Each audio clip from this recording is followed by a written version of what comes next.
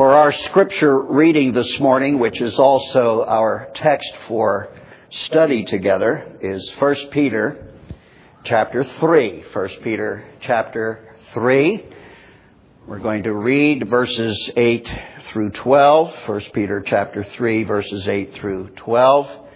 Verse 8, to sum up, Peter says, all of you be harmonious, sympathetic, brotherly, kind-hearted, and humble in spirit, not returning evil for evil or insult for insult, but giving a blessing instead. For you were called for the very purpose that you might inherit a blessing. For the one who desires life, to love and see good days, must keep his tongue from evil and his lips from speaking deceit. He must turn away from evil and do good. He must seek peace and pursue it. For the eyes of the Lord are toward the righteous, and his ears attend to their prayer. But the face of the Lord is against those who do evil. May God add his blessing to that reading and now the study of his inerrant, eternal word. I was just thinking this week, what an awesome privilege is mine to say each week, and I do, at this appointed time, please take your Bibles. This is not just a privilege, but a great responsibility for which I cherish the prayers of this church family. Now, of course, it should also be said that you have an awesome privilege and a great responsibility to not be just hearers of the word, but doers also for the greater glory of God. Amen? You know, a small town newspaper once advertised this in bold print. They dared to publish, read your Bible to know what people ought to do. Read this paper to know what they actually do. I suppose one of many ways we might summarize the essence of the Christian life is to say that are we not always striving to know what the Bible says, while at the same time seeking the grace of God to conform our behavior to what that Bible says, to what we actually do. And in this ongoing study of the Apostle Peter's first letter, we come now to this chapter 3, verses 8 through 12, which is itself a summary of the Christian life, specifically when it comes to all of our, today we would say, our interpersonal relationships. The gospel makes new creatures of us. The gospel transforms us individually. It's wonderful to be able to say we have a personal Savior. But we need to understand, don't we, that we have a personal Savior in order that He might be honored as Lord over our corporate or interpersonal relationships. So we can say with truth that the very words we've also just sung. I really am glad to be part of the family of God, joint heirs with Jesus, as together we travel this sod. That's a familiar chorus and much loved since it was written some years ago. You may have heard a slightly different twist on another well-known gospel song. It goes like this. When all my labors and trials are o'er and I am safe on that beautiful shore. You can say it with me. Just to be near the dear Lord I adore will through the ages be what? Glory for me. Glory for me. Now, you probably don't know this verse to the same hymn. To live above with the saints transformed. Oh, that will be glory for me. To live below with the saints I know, well, that's a different story. Living below with the saints we know, however, is a very large subject in the teaching of the Bible. As we study verses 8 through 12 today, I want you to think about one or more of the troublesome, difficult, perhaps even annoying relationships you have with someone in your life. It's really okay if their face or their name begins to form in your mind. I wonder if you have someone or maybe a few in mind. Troublesome, difficult, even annoying relationships. Do you have someone in mind? I feel like I want to ask, is it me? I have a few myself. Now, at least in part, this is what Peter says to us in these verses we've just read, is the will of God for you and for me, and especially in our more difficult relationships to one another. So I ask again, do you have someone in mind? And having read the text, here is the will of God. Let me read it again, just verse 8. To sum up, all of you be harmonious, sympathetic, brotherly, kind-hearted, and humble in spirit. Now let's stop right there. And again, ask the application even before the sermon is preached. How have you been doing so far with that particular relationship that maybe you're thinking about? Would you describe your end of the relationship as pursuing harmony? Are you feeling the bonds of sympathy? Is there brotherly love? Are you responding in ways that would be described as kind-hearted? And what about this matter of humility in terms of some relationship which for you may be a difficult one? Now, a cry for help in a difficult relationship, I really do believe, is the first smart thing we do. Notice, too, that while Peter says, all of you, I want all of you to assume some responsibility for this, all of you. We can't escape the fact that as we are personally and individually reading the text, the focus must be on what I do, or as you read it, what is your part, whether or not the other person gets this. You see, I don't wait for someone to be kind-hearted and humble before I practice a humble kind-heartedness toward them.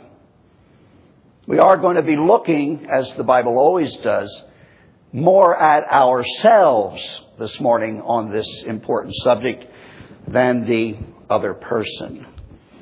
The Apostle Paul puts it this way in Romans 12:17-18. I'll read it for you.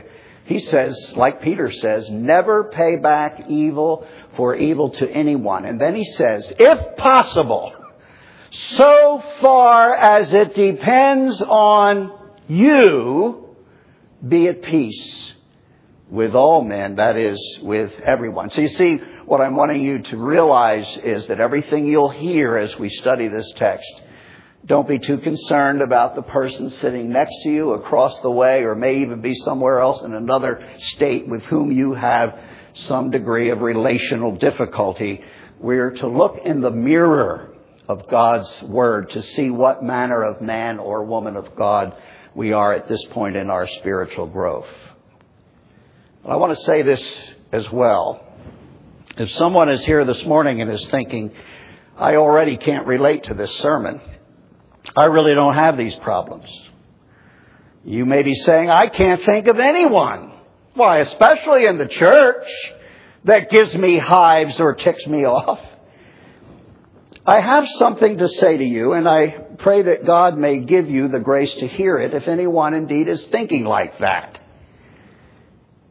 Maybe you don't face this kind of struggle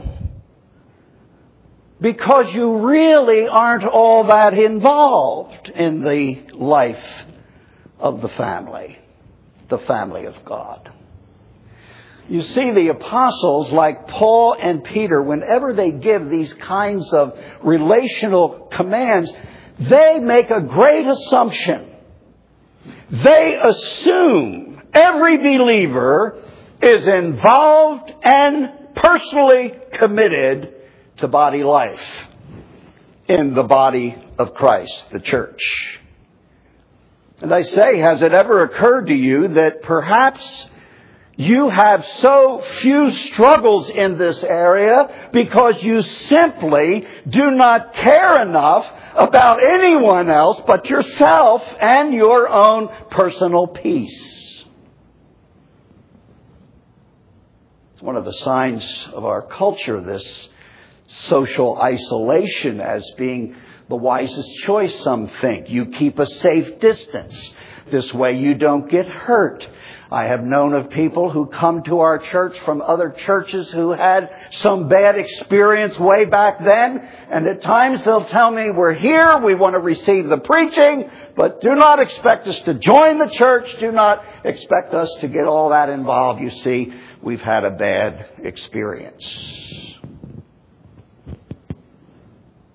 You keep a safe distance. You know too little about the agony, frankly, and the ecstasy of real koinonia, the Greek term for biblical, authentic biblical fellowship. But let me say, and I hope this is true, if you are engaged in the multitudinous one another commands of family life, the family of God, then you know exactly how much you need to hear what this passage of Scripture is saying. On the other hand, if you're trying to live the Christian life isolated from the hard sanctifying work of getting along in the family of God, I will say to you without apology, on the authority of God's Word, you are already out of God's will for His children. Do not be deceived. If you can't relate to Peter's exhortations, if these words do not bring you under conviction, then you are neither balanced nor healthy in your spiritual life. What I'm saying is, you and I need close friendship and fellowship in the body of Christ. May I add, warts and all. We need close friendships. And you need to engage others. And when you do, don't plan to be talking just about yourself. Trust me. I will say that if you haven't already, to commit yourself more than ever to loving one another by knowing one another, encouraging one another, helping one another, spending time with one another, it takes that, and laboring together in the great variety of spiritual gifts and designated tasks of gospel work. And you will definitely need today's scripture lesson. I mentioned a smart thing we do in all of our relationships a few moments ago, and that is a cry for help and to pray. So let's pray and then we'll move on through this text. Heavenly Father, make us willing to be made willing to commit ourselves to the fellowship we are meant to have with one another in Christ. And then, dear Lord, give us grace to love one another as you have loved us for the sake of Christ. He who was so intimately involved with us that he personally carried every one of our many sins to his cross. We ask in Jesus' name. Amen. Well, let's unpack beginning here at verse 8. When Peter writes, to sum up, or as the King James Version translates it using the word finally, it is clearly a reminder that we are meant to hear these exhortations to live harmoniously among ourselves, for example, out of the context of what has already been said. Peter has said a lot in chapter 1 and 2 in the first part of chapter 3. This is not a small matter because every New Testament command that we are given is to be motivated by the gospel of grace. We want to know in this case, what is the will of God for my most difficult relationships? But of all the New Covenant writers, they want to make it clear that what God commands of His children is to always be, as it were, gospel-driven or grace-inspired. Otherwise, what we do, even in our trying to be good Christians and getting along with each other, is that we fall under the tyranny of the law. We end up with little more than moralism. Simply our own best efforts to get along. And if we do that, we will always fall miserably short of God's true standard. God is always looking for a from-the-heart obedience. It's what Peter had in mind when he said that we who have tasted the kindness of the Lord now have our hearts cleansed, he says, for a sincere love of the brethren. That was back in the first 2 chapters.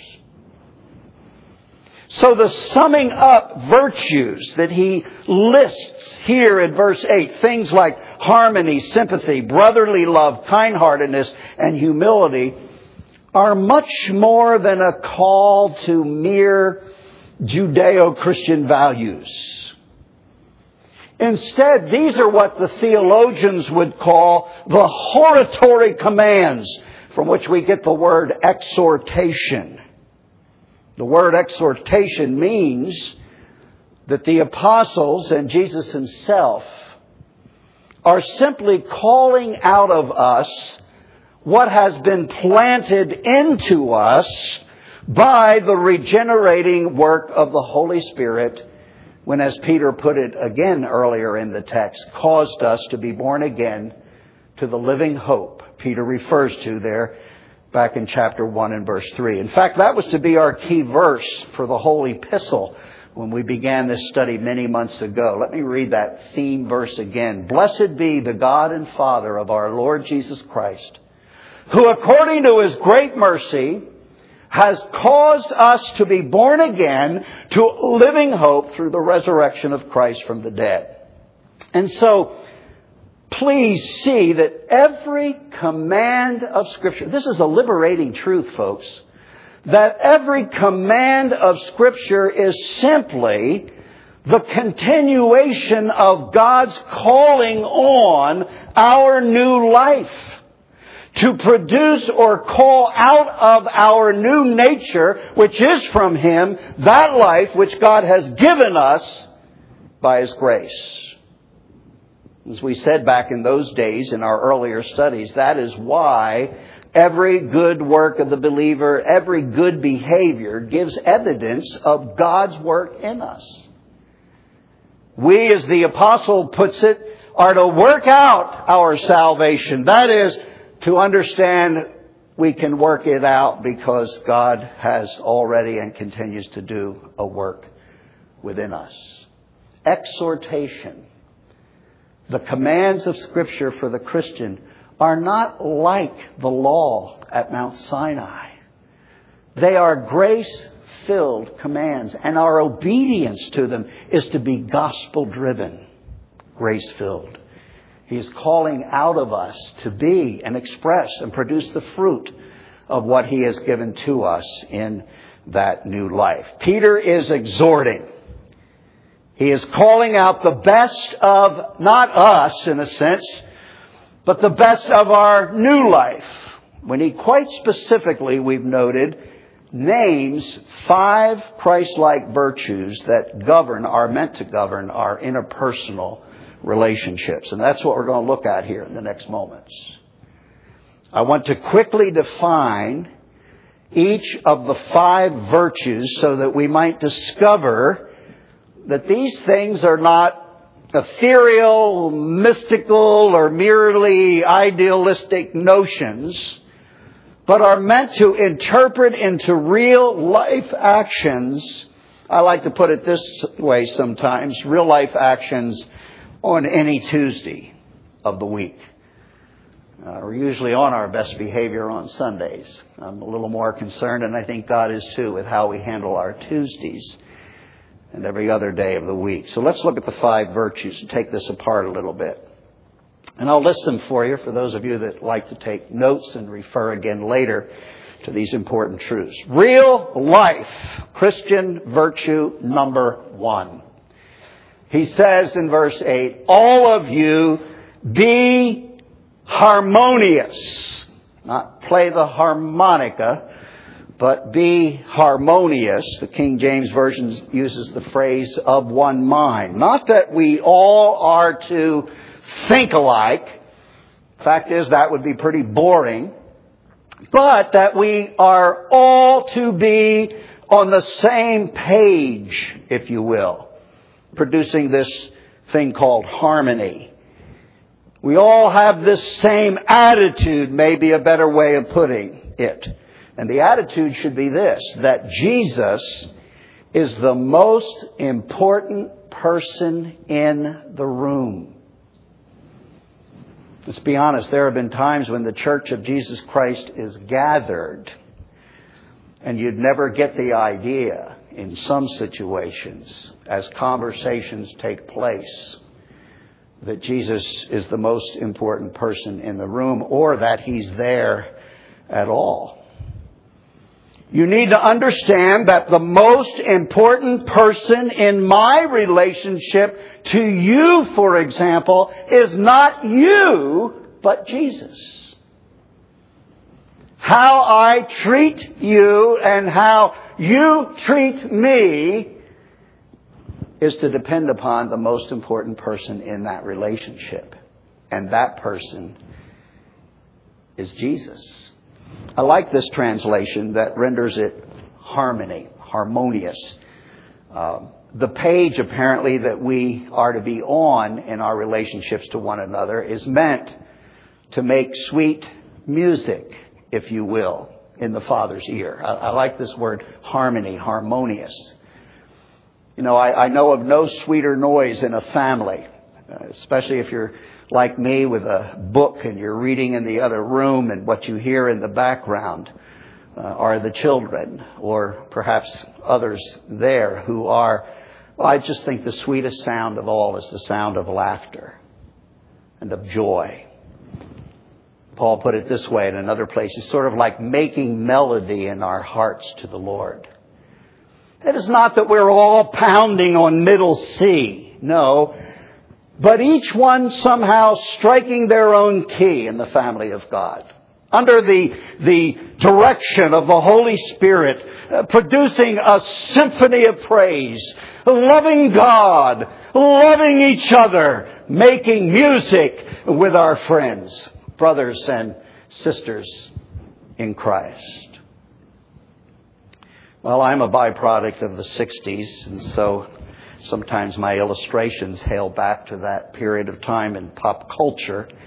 I want to say this to apologize, but I'm going to use the illustration anyway. You know, Paul McCartney, maybe 2 or 3 of you know who he is. He certainly is no theologian. And Stevie Wonder isn't a composer of sacred hymns, but I kind of like the sentiment expressed in their pop duo all the way back in 1982, and it was entitled Ebony and Ivory. Now, the theme of the song was about racial reconciliation, of course. But as I recalled those words, and yes, I was able to recall those words, I found it has something of a wide application to every kind of interpersonal relationship. Now, in case you weren't a fan of the Beatles or of Paul McCartney, here are the lyrics. You can almost hear Stevie Wonder pounding them out and singing them. Ebony and ivory.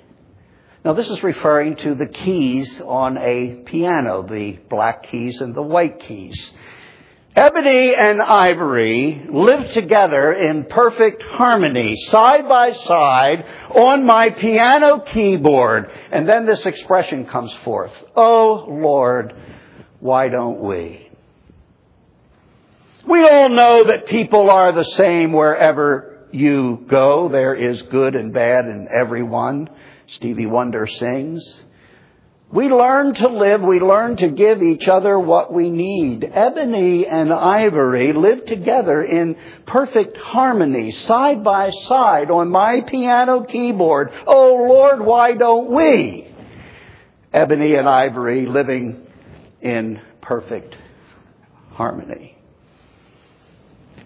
And Peter is saying, through the direction of the Holy Spirit to his church then and now, oh, that Christians, red and yellow, black and white, introvert, extrovert, and everything in between, live together in harmony. It's God's will.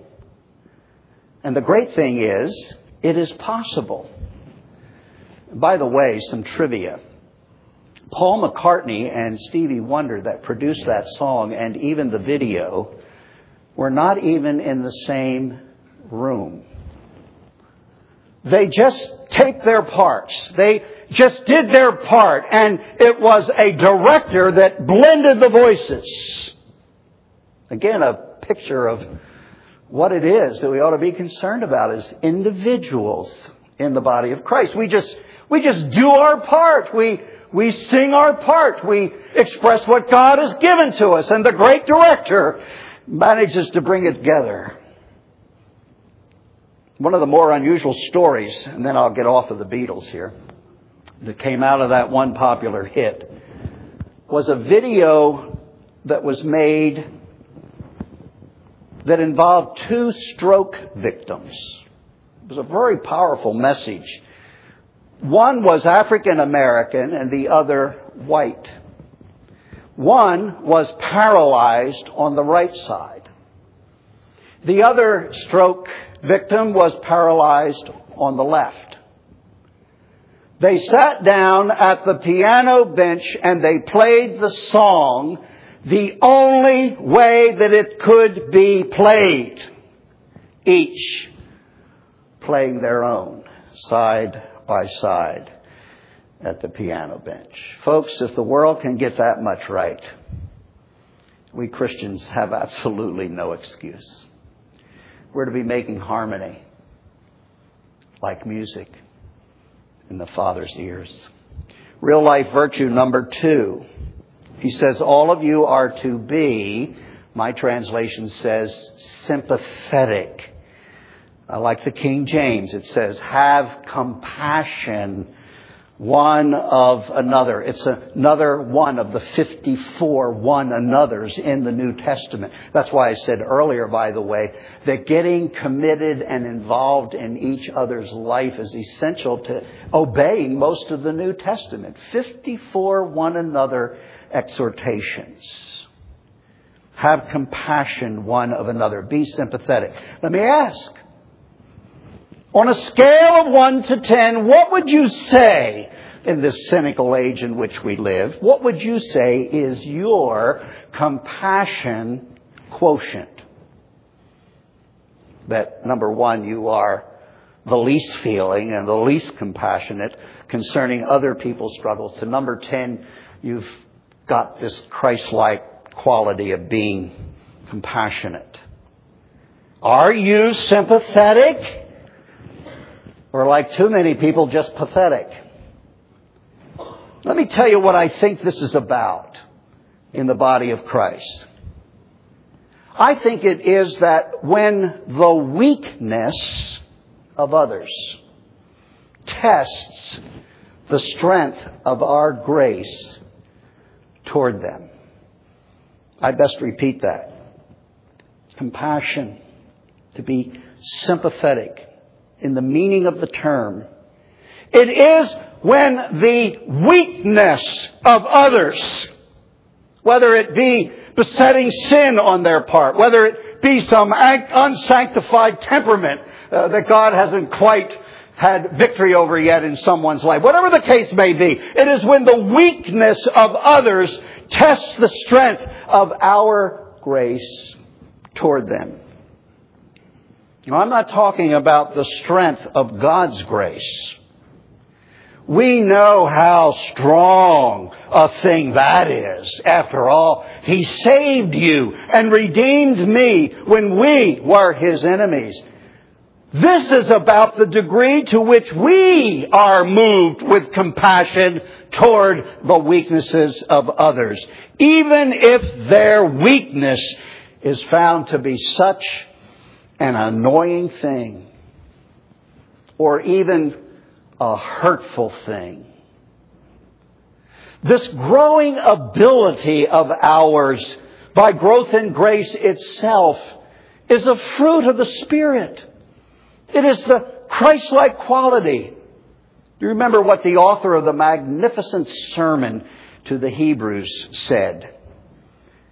He wrote, "We have a great high priest, Jesus, who has passed through the heavens, the Son of God. Let us hold fast our confession." And then he says this, "For we do not have a high priest who cannot sympathize." It's the same word here. "Who does not have compassion with our weaknesses. But we have one who has been tested in all things as we are, yet He never failed without sin." And then it says, "Therefore let us draw near with confidence to the throne of grace." You know that if you come in your weakness, if you come in your sin to the throne of grace, what you find is this word: sympathy, compassion. So let us come to the throne of grace so that we may receive mercy and find grace to help in time of need.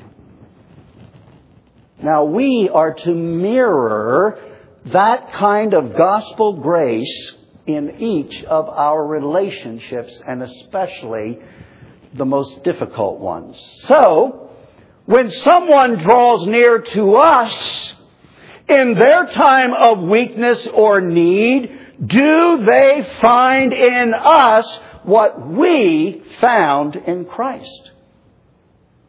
Do they receive mercy and grace from our hand? That is the question.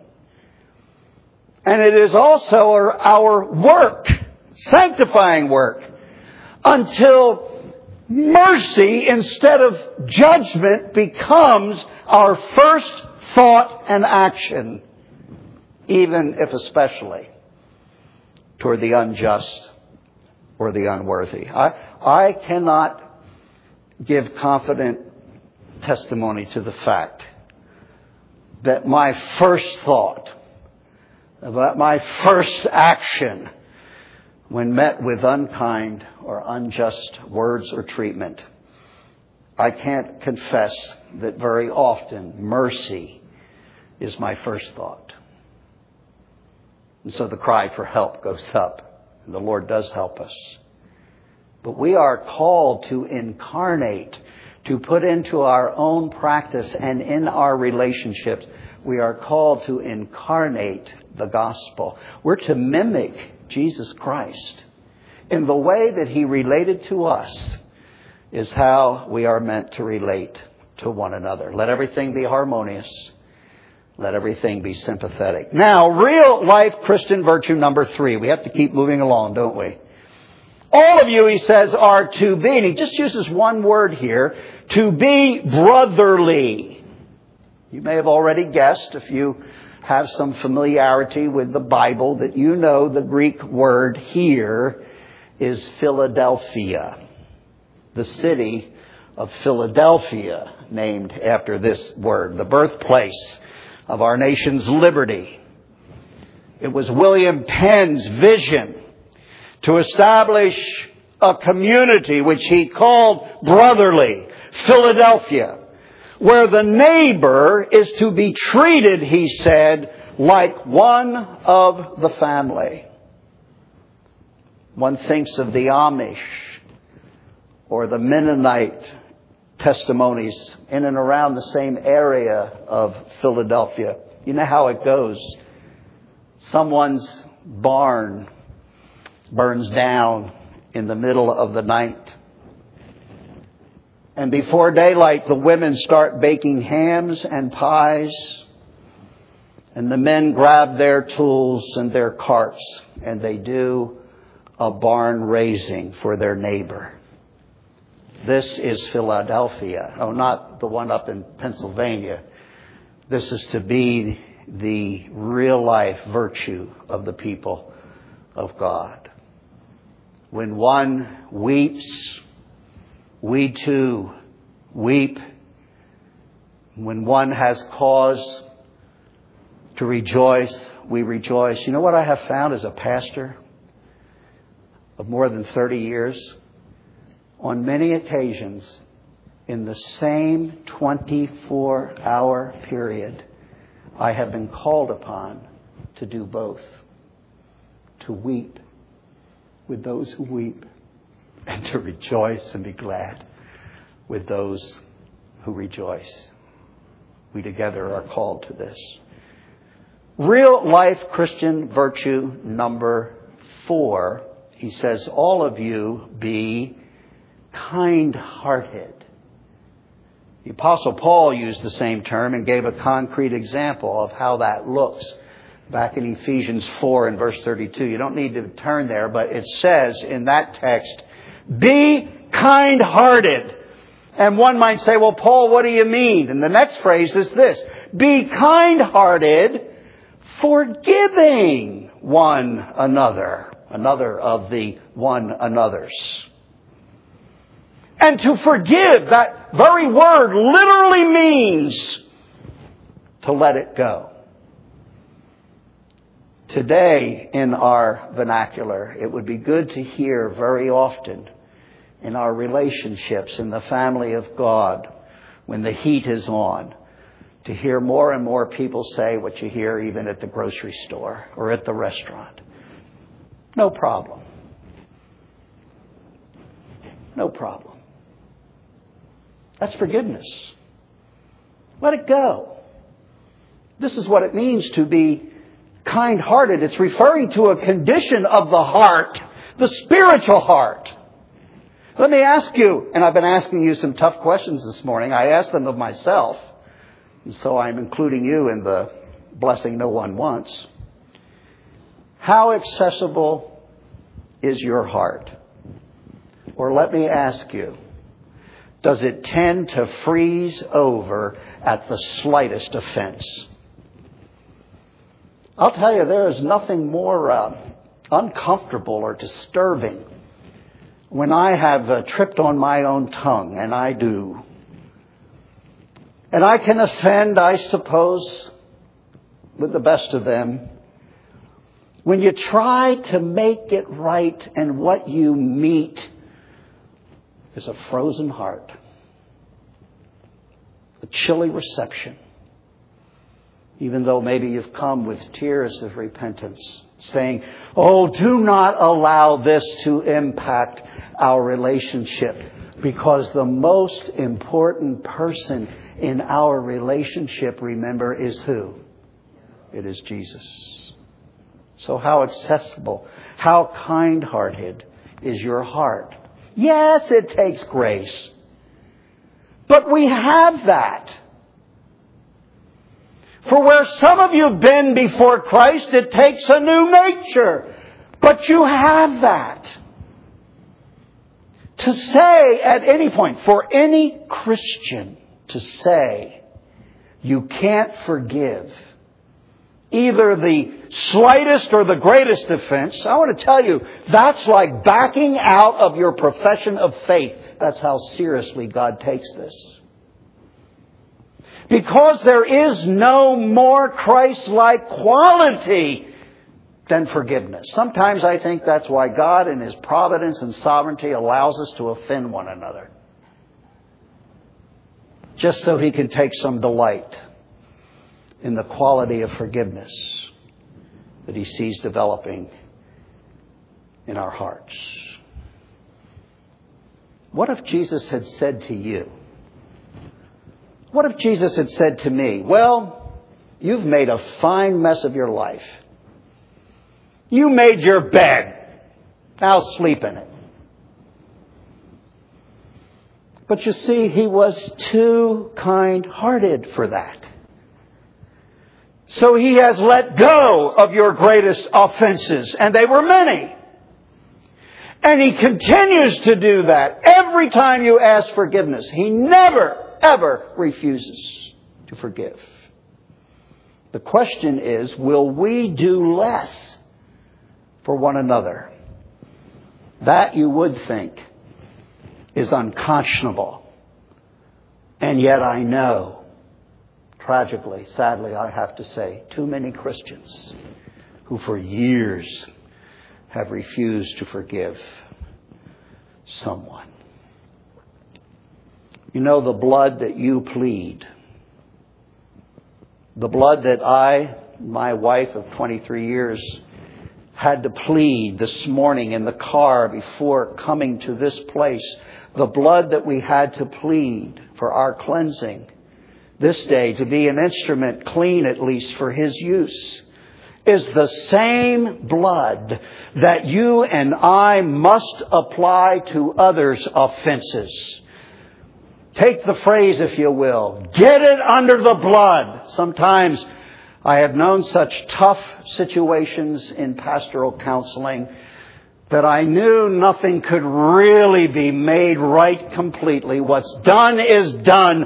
And the best counsel that I could ever give, I think, was to say, Harry, Joe, Sally, you've got to get this thing under the blood. If I couldn't get my offenses against the holy God under that blood, where would I be? I must do this for others as well. Finally, real life Christian virtues, number 5. He says, all of you be humble in spirit.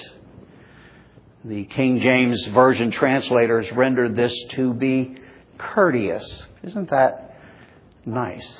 Isn't it amazing that we have to be told as Christians to be courteous and not just curt? What is this Christian virtue? Humble in spirit or courteous. You know what it is? It's the you go first attitude.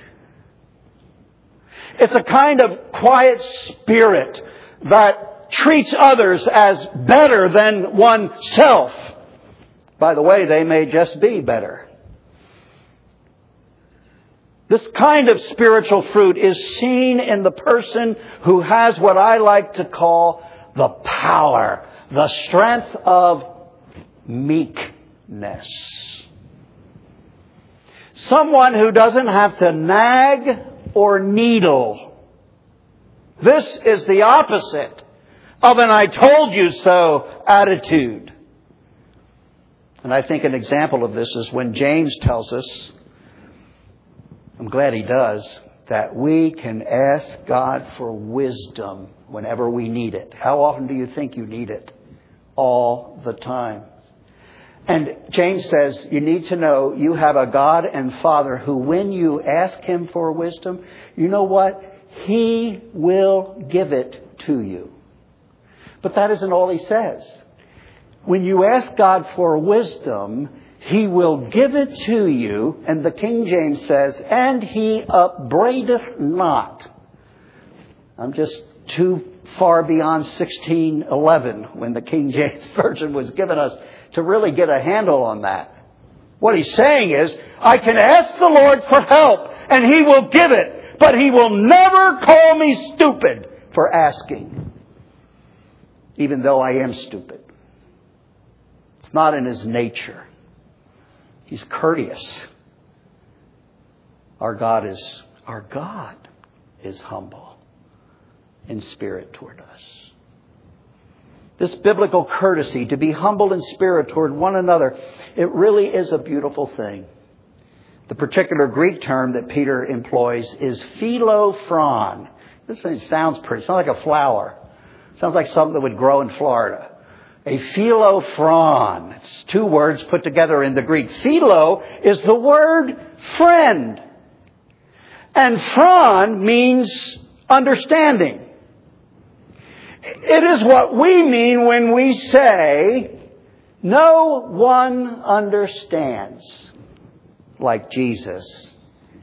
He's a friend beyond compare. It is that we are to mirror in a grace-driven relationship to one another. So Peter's given us 5 summary, real-life Christian virtues. Peter is calling these qualities out of our new nature. All of you be harmonious, sympathetic, brotherly, kind-hearted, and humble in spirit. The next time you get bumped, you know what God's concerned about? What spills out. The next time you and I hit a bump in the road in our relationships, which we must commit to, God's looking to see what will spill out. Oh, may it be these graces. May it come out of our new nature and not the old. I just didn't get any further than verse 8. And we're supposed to be looking at verse 9 and 10, 11, and 12. And you can pray that the Lord would tarry with His servant and that I will actually appear in this place where together I'll pray you two will appear and we'll just go to the next verse. And as we do here at Good Shepherd Church, I trust to our soul's deep benefit, then the next verse and the next verse after that until we reach a new chapter and the next verse. Would you stand together with me, please?